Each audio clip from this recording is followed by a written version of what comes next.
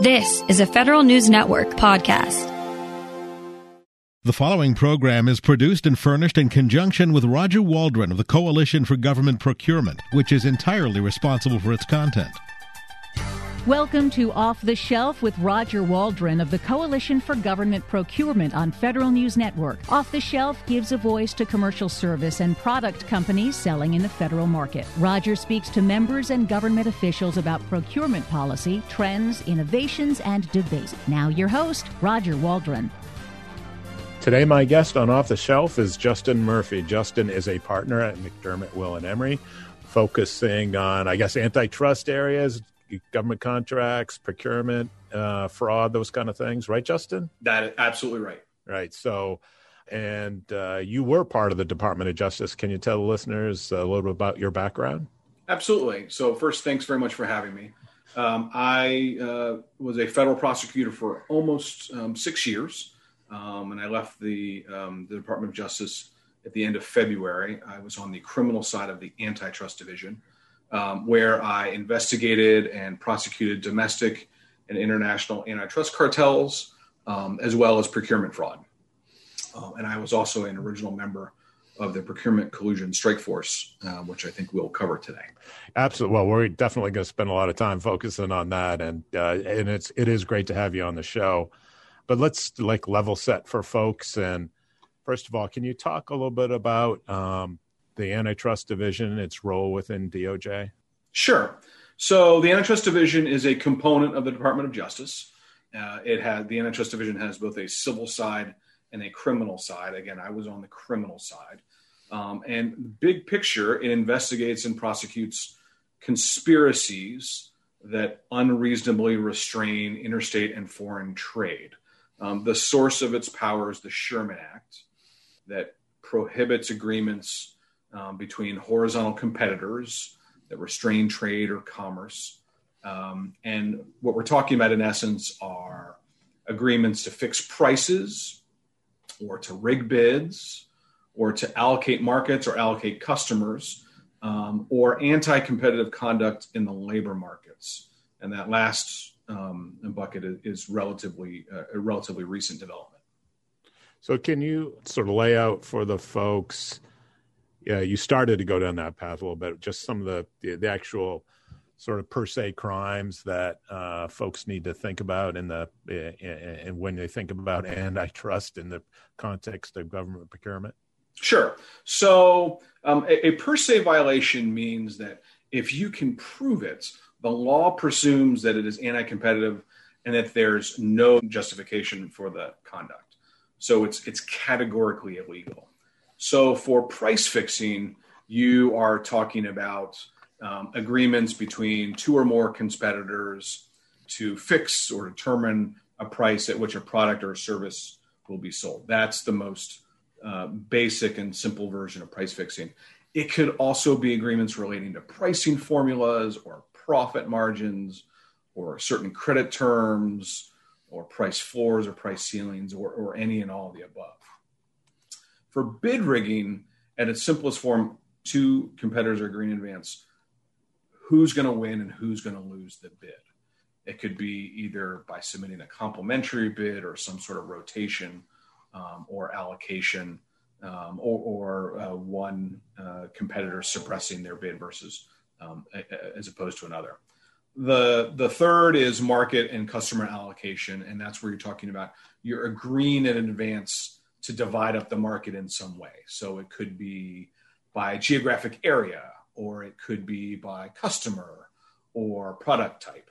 And in instances like that, sometimes you hear things, we can't sell to your area, or you aren't in our area, or company X shouldn't be calling you, or you will need to call company Y.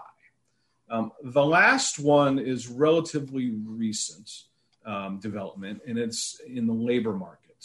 The labor markets were historically dealt with civilly, but in the end of 2016, the Department of Justice announced that two types of labor market violations, wage fixing and no poach, that those would be considered per se. And at least as of the end of March, DOJ has said this is one of their top priorities. So it's worth paying attention to. There's actually 3 filed cases, all in the past few months, all in healthcare. And there have been publicly reported investigations in the healthcare, technology, financial services, and consumer products areas. So for wage fixing, DOJ's argument is that it's basically price fixing in the labor market, but you have an agreement about the input rather than the output. And for no poach, it's an agreement not to hire or solicit competitors' employees. Yeah, and I understand that's essentially fixing, a cost element of a bid, right? In a certain sense, right? Exactly right. Yeah. So during your years at DOJ, which of these, per se crimes were most common or would come to your desk or to your office? I think it's fair to say, generally speaking, that throughout my tenure, price fixing and bid rigging were the most common. Price fixing is really traditionally what you think about when you think of the antitrust division. And then I also worked on a number of procurement fraud-like cases, and those generally tend to be bid rigging type matters. Right. I will say again that the labor markets, that seems to be the hotter area right now. That's fascinating to me, the labor market one. And how did DOJ come to focus on that? What was sort of the indicator that brought that into focus for the Department of Justice?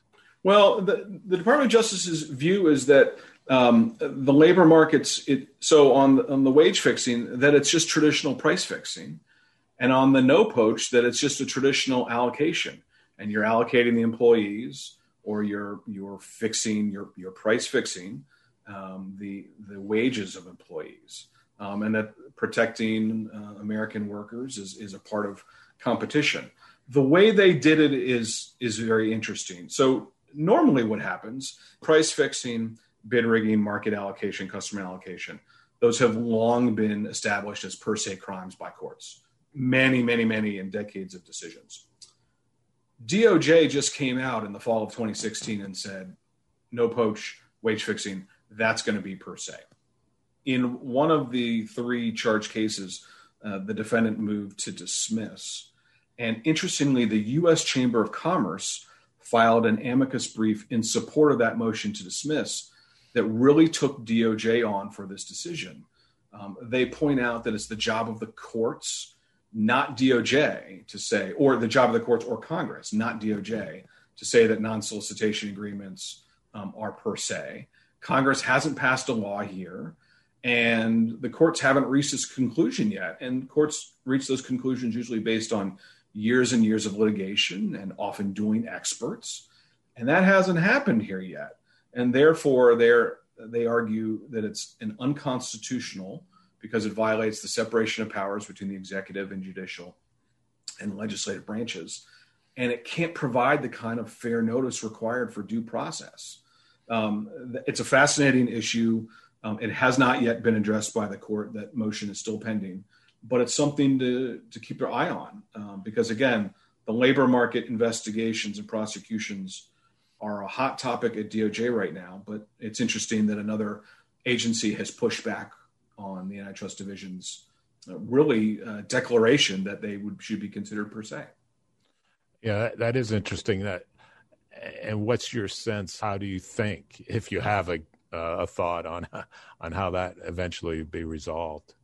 So on a motion to dismiss is a tough standard in a criminal case, but I do sense that these arguments about whether or not it's per se may get some traction. What DOJ is going to try and do is focus on the sort of specific transaction, which is this is just traditional allocation, and allocation has been per se for decades. Or in a wage fixing case, this is just traditional price fixing.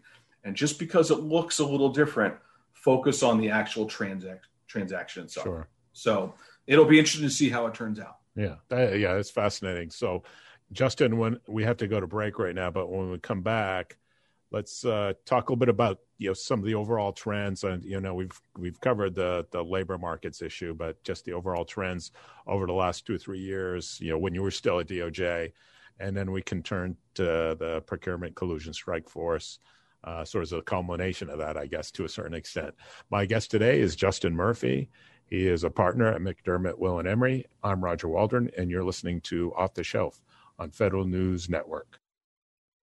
Welcome back to Off the Shelf on Federal News Network. I'm Roger Waldron. My guest today is Justin Murphy. He is a partner at McDermott Will Emery. We're talking antitrust law, operations, right, from a government perspective, the antitrust division within the Department of Justice, and your role there and your experience now out in the private sector. So, Justin, one of the things you started to touch on, and we spent time talking about, the enforcement in the labor market area, and in terms of allocation, right, and what's going on as a new trend. Can you talk a little bit more about some of the other trends over the last 4 years that you saw and I guess people experienced? Sure, I'm happy to do so. So the priorities and trends under the Trump administration seem to be a bit different from prior administrations.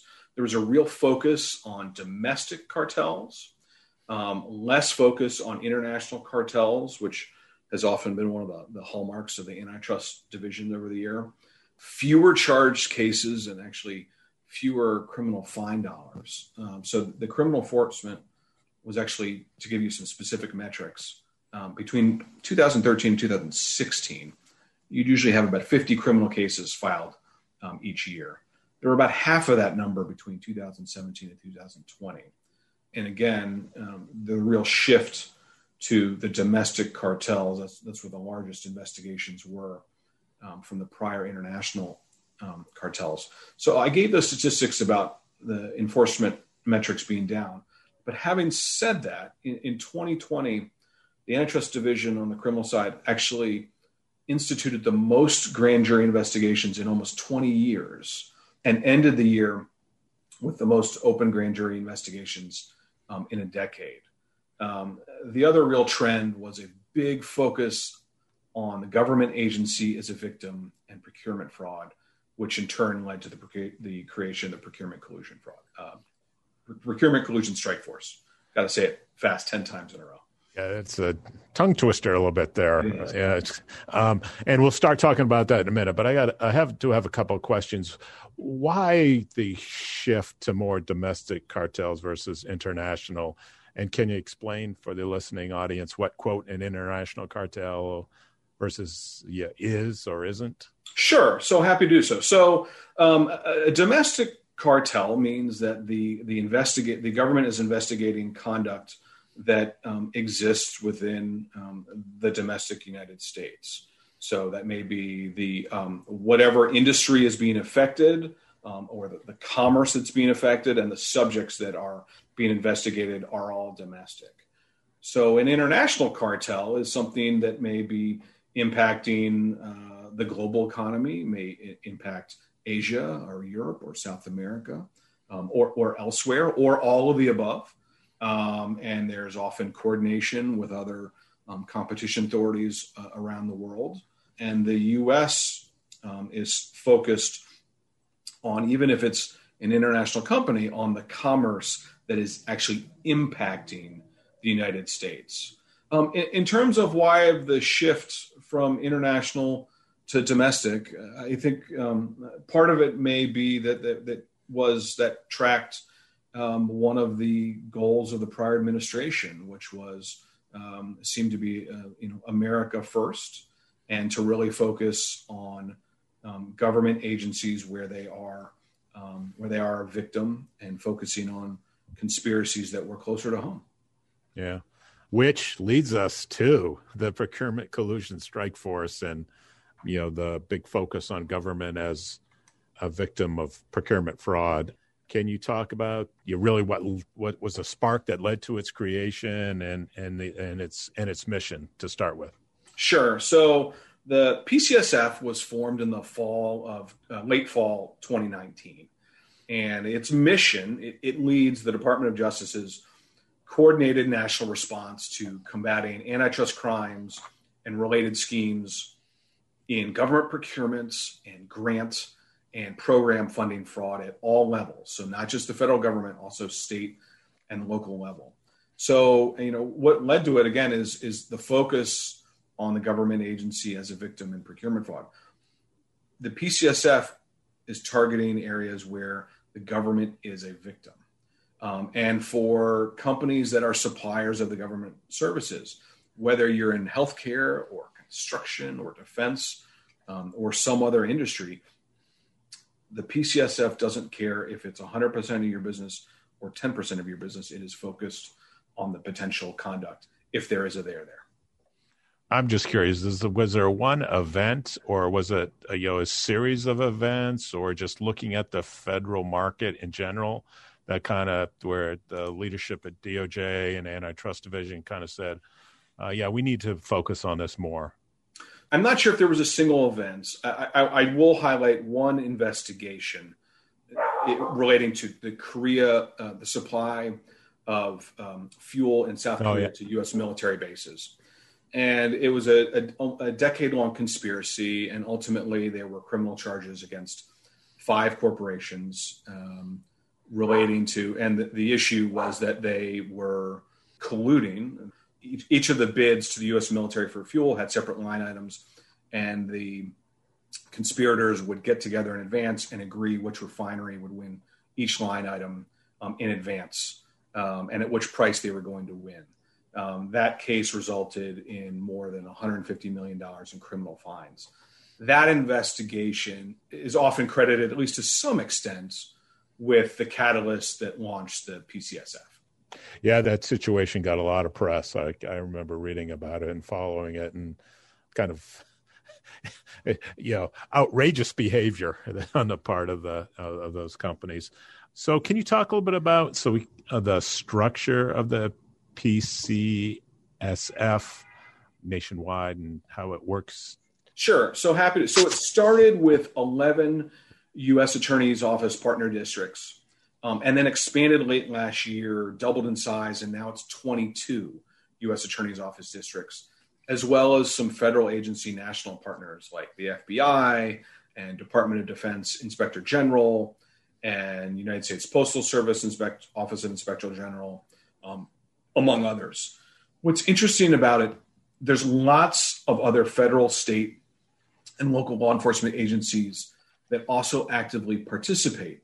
And it really depends on what district you're in.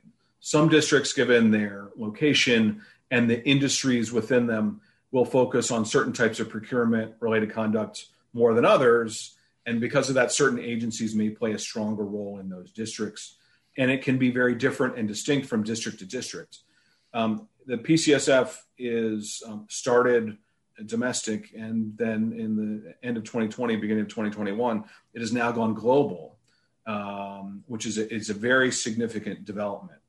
Happy to get into it as well, but there's really sort of 2 buckets of responsibilities at the PCSF. The first is training, education, and outreach to those that are involved on the government side of procurement. This was a big part of my job in working on the PCSF. So you're talking about to your procurement officers and law enforcement officers and government lawyers and auditors that support both. And the goal was to train them at the federal, state, and local level, and again, at all levels, about this is what an antitrust crime is, and this is what procurement fraud looks like. And we are going to share with you some case studies and the red flags of collusion, which we can talk about as well, that help these individuals issue spots and be able to identify certain signs and indicators that something may be amiss. To date, more than 10,000 individuals from 500 agencies have been trained. That's a lot of people. And again, the training was such a big part of my job at the PCSF. It's a really big priority for the department. The second bucket is what you think. So, Jason, right there, we're almost right up on the break. So when we come back, we'll talk about that second. We can start talking about that second part. Just a quick question: is the training just for federal folks, or is the outreach beyond that? Absolutely beyond that, federal, state, and local level. Okay, yeah. So, okay, great. So when we come back, we'll talk about that second area of responsibility and functions that the PCSF, the Procurement Collusion Strike Force, is working on. My guest today is Justin Murphy. He is a partner at McDermott Will Emery. I'm Roger Waldron, and you're listening to Off the Shelf on Federal News Network. Welcome back to Off the Shelf on Federal News Network. I'm Roger Waldron. My guest today is Justin Murphy. He is a partner at McDermott Will Emery. He focuses on procurement fraud-related issues, former DOJ attorney in the antitrust department, and was one of the, charter members of the Procurement Collusion Strike Force, and that's what we're talking a lot about today. So, Justin, you talked about the training in the last segment and the role in terms of the role of PCSF. Can you talk a little bit about that other role that I know people really care about? Yes, and that's the more traditional role when you think about a federal prosecutor, and that's you're investigating potential crimes, and if there's a there, you are prosecuting such crimes. And the way the PCSF is set up is that you would work in conjunction or in coordination with, is maybe a better way to say it, with the other law enforcement agencies and the U.S. Attorney's Office in whatever district you're paired up with them in. Sure. And so I know we're going to talk about data analytics, which is fascinating to me because data, is ubiquitous, right, in our economy now, and and I'd be interested in hear your insights on how it's being used in the enforcement area. But I guess first, can you talk about sort of the red flags when you're given the training, which you did a lot for government folks on, what to spot and what to look out for? Can you talk a little bit more about that, and then we'll move to the data analytics? Sure, happy to do so. So, again, the key part of the training was developed based on years of experience in prosecuting bid rigging and price fixing cases, and in particular, such cases in the procurement sector across industries. So these flags don't mean that there is a violation. If you see one of these flags, that doesn't mean, a crime has been committed. Again, they're meant to assist law enforcement and procurement officers in identifying situations and scenarios where collusion is more likely to occur. It's meant to literally be a red flag to send up their antenna. So in terms of favorable conditions for collusion, scenarios where you have repetitive or regularly scheduled purchases, competitors that enter into prime and subcontracting relationships, situations where you have few sellers or a limited number of qualified bidders. There's also quite a number of suspicious bidding patterns where you have competitors that may appear to take turns winning bids. Contractor A wins, contractor B loses, and then contractor A subcontracts out the work to competitor B. A suspicious pattern. Certain competitors only bid in certain areas, whether it be in geographic or type of bid, or regular bidders fail to bid on work that they usually bid on and that they're completely qualified to bid on and perform. Other signs to be mindful of as well, particularly, and we'll turn to I call these sort of the other warning signs. Certain language that a bid might have been a courtesy or complimentary, or references to respect, or note that similar transportation costs are specified by local and non-local companies. And then some of the numbers. DOJ is really spending time digging into the metadata. And that's a big part of investigations, where you might have bids that were submitted from the same internet, bids from competitors that were submitted from the same internet service provider, or perhaps submitted from the same login credentials, or the metadata reveals that the same individual prepared 2 competitive bids or more competitive bids, or that they were prepared within minutes or moments of one another. And there's other items as well, certain types of language in the bids that is might be unique or different or unexpected, and reflects the fact that perhaps the competitors may have spoken and others are adopting another person's explanation for a bid or certain conduct, things like that. Right. So, yeah, and I think one thing you mentioned to me during the break is that even typos. So you can see the same pattern of typos. Yeah, there are a number of examples where the same typographical errors or the identical charts and the identical supporting documentation will appear in bids from competitors. Right. I guess collusion and plagiarism at the same time. Right. At the same time. You talked about metadata, but I guess data analytics and generally what's going on in that area. Can you talk about that in terms of how the procurement collusion strike force is seeking to utilize data analytics? Happy to do so. And I think this is a really big deal. So last year, the Department of Justice hosted a series of data analytic webinars, and there were 4 of them with more than 1,000 data scientists and analysts and auditors participating.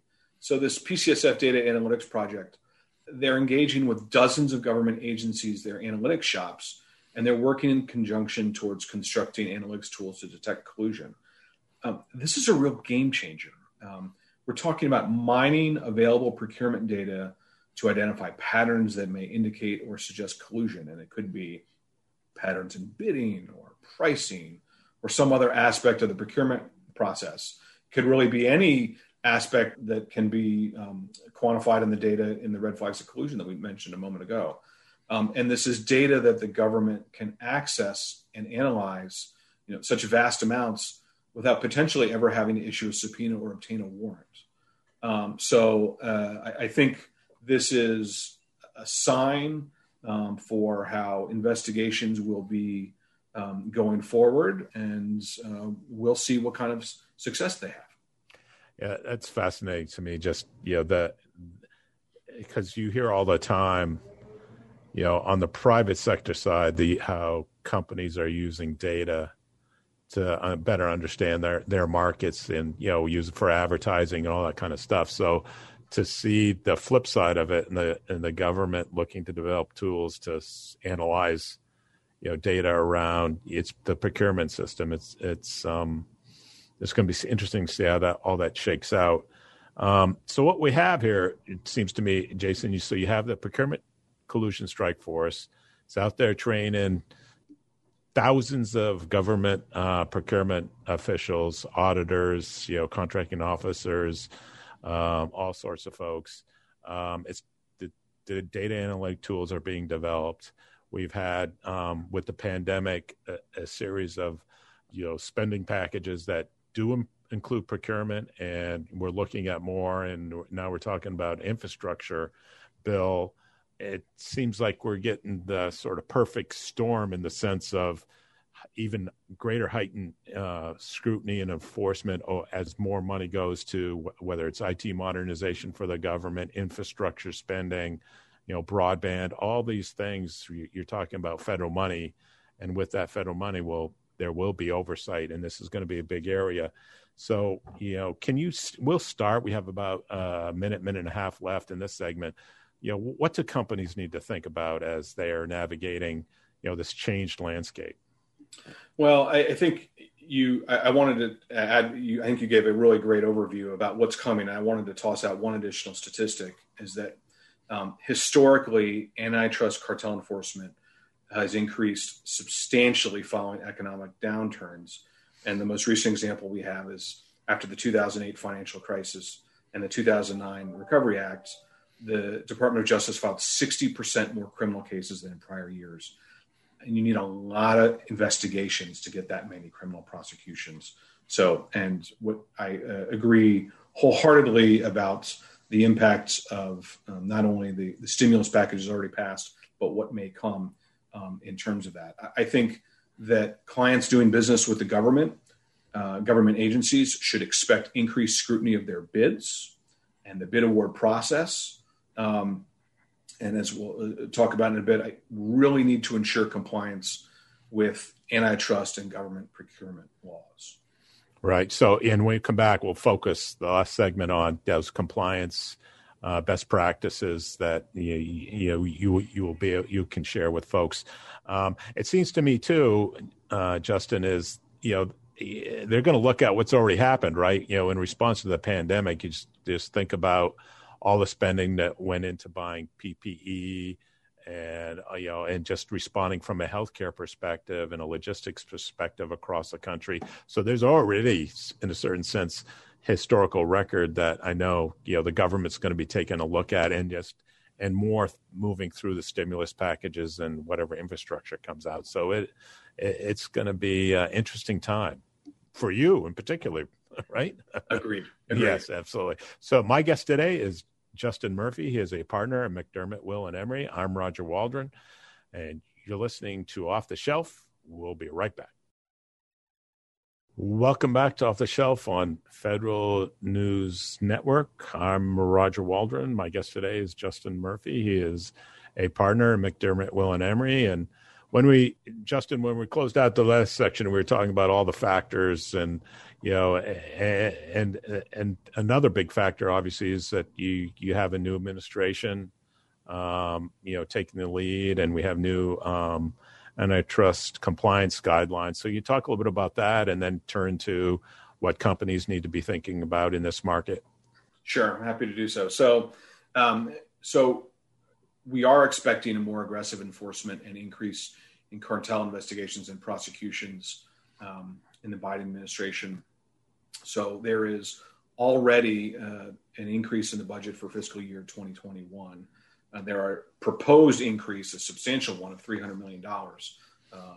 And there has also been quite a bit of, during the pandemic, increased coordination on the international level between the United States and its foreign counterparts.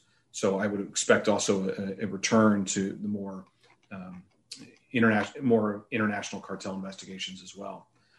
In terms of what companies can do to reduce risk, this plays in well with new guidelines from the Antitrust Division. So historically, the Antitrust Division did not provide credit to corporate entities for their compliance programs at the charging recommendation stage in criminal investigations. But in a substantial shift, DOJ announced that it would, in fact, consider corporate compliance programs at that charging recommendation stage, and actually published its guidance for prosecutors, what prosecutors are supposed to consider in evaluating such compliance programs.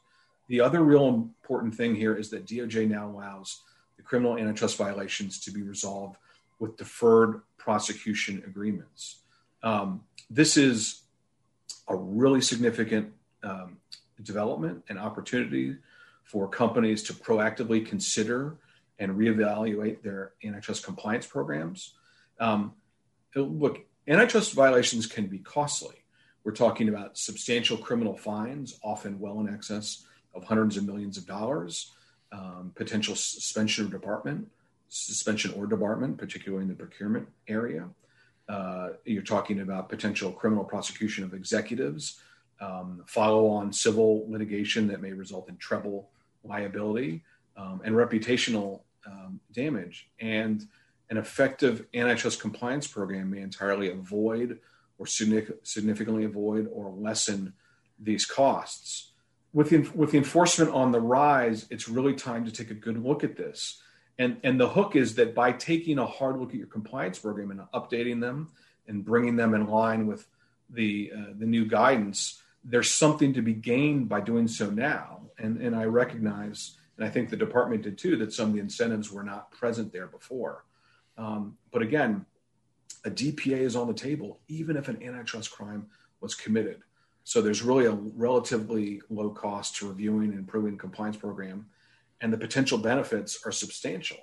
DOJ is literally telling you these are the components of an effective program, and this is a place where experienced antitrust counsel can make a real difference. Right. So can you talk about those key components of a sound compliance program?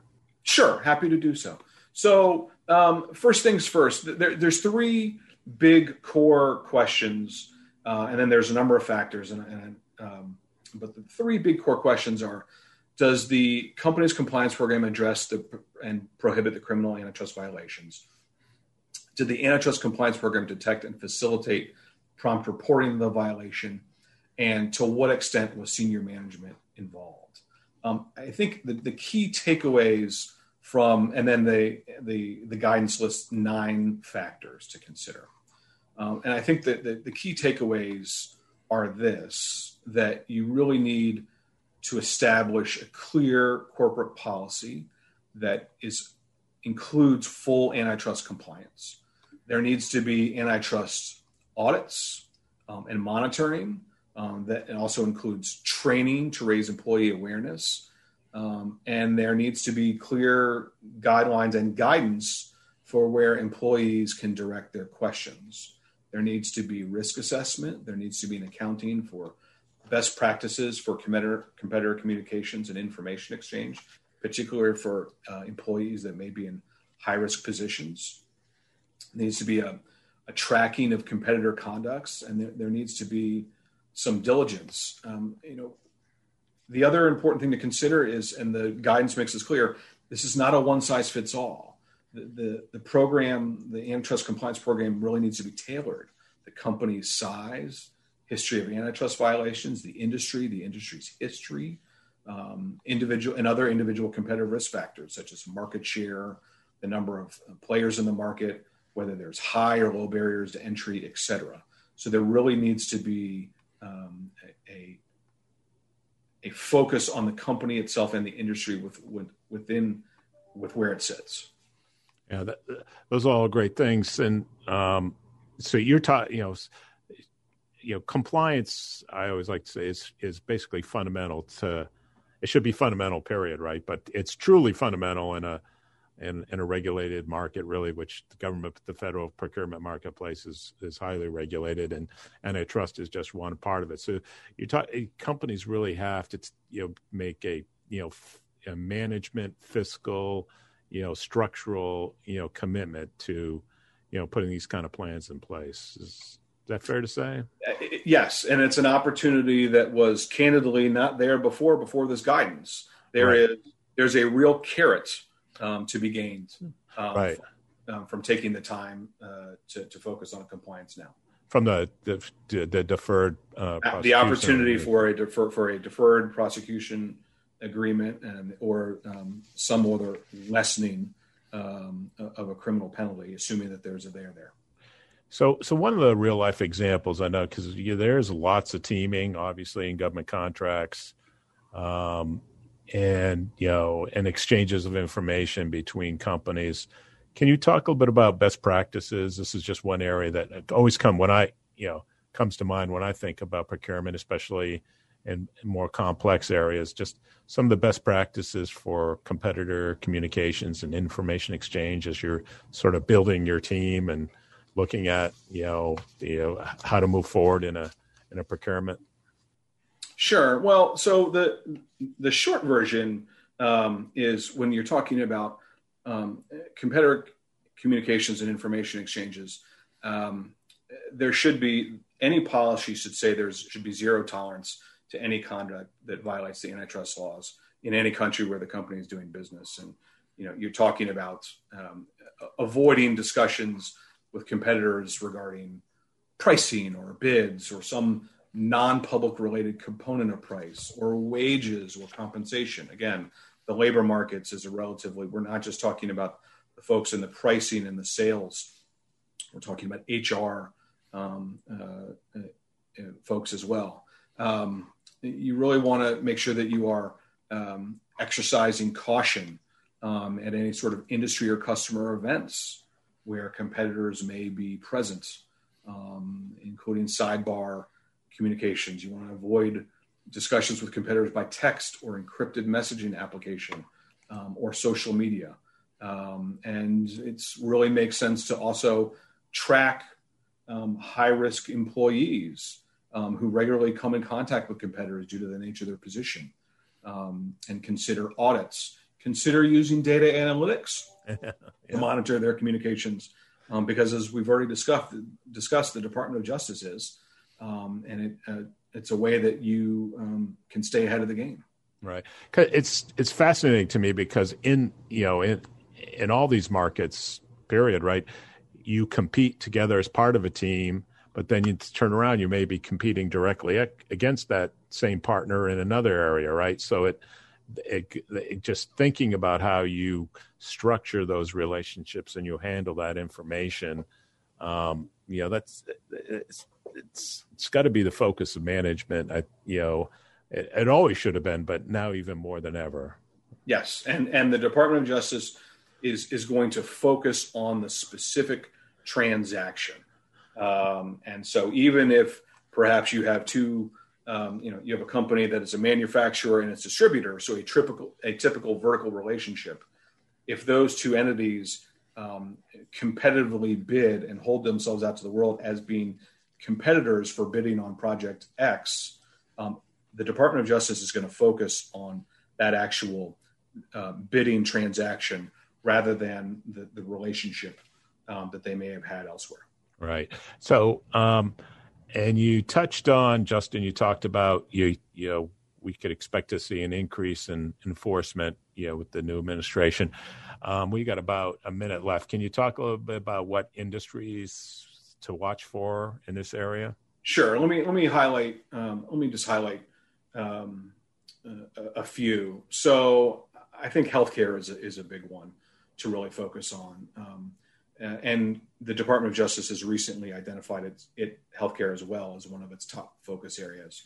There's a number of very large and high-profile ongoing investigations, and in addition to the recent labor market prosecutions in that area as well. I would expect the focus and attention from the division to continue in healthcare, particularly where you're talking about an industry that's related in so many respects to the pandemic. Yeah. And the influx of stimulus funds. The labor markets as well, also identified as a top priority. And again, although the prosecutions thus far are in healthcare, there are also investigations that have been publicly reported in financial services and consumer products and other technology and other healthcare areas. The last two I'll focus on is sort of the defense procurement and construction. DOJ, on the defense procurement, DOJ is really focused on collusion that victimizes the government. And the recent expansion of PCSF just cements that. Construction, I want to highlight, as this has been an area where the department has historically been very, very active. And there's a lot of recent charged cases in the construction industry as well. And with the Biden administration's proposed $2 trillion infrastructure plan, I would expect this enforcement trend to continue. And again, particularly in conjunction with the expansion of the PCSF. Right. Great. You covered it all. That was great. I want to thank my guest today, Justin Murphy. He is a partner at McDermott Will Emery. I'm Roger Waldron, and you've been listening to Off the Shelf on Federal News Network. You've been listening to Off the Shelf with Roger Waldron of the Coalition for Government Procurement on Federal News Network. Tune in Tuesday mornings at 11 or subscribe to this show on iTunes or Podcast One.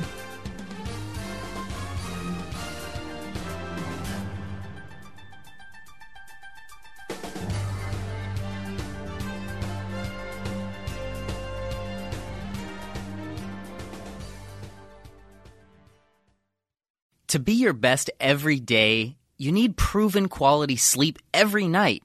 Science proves your best sleep is vital to your mental, emotional, and physical health.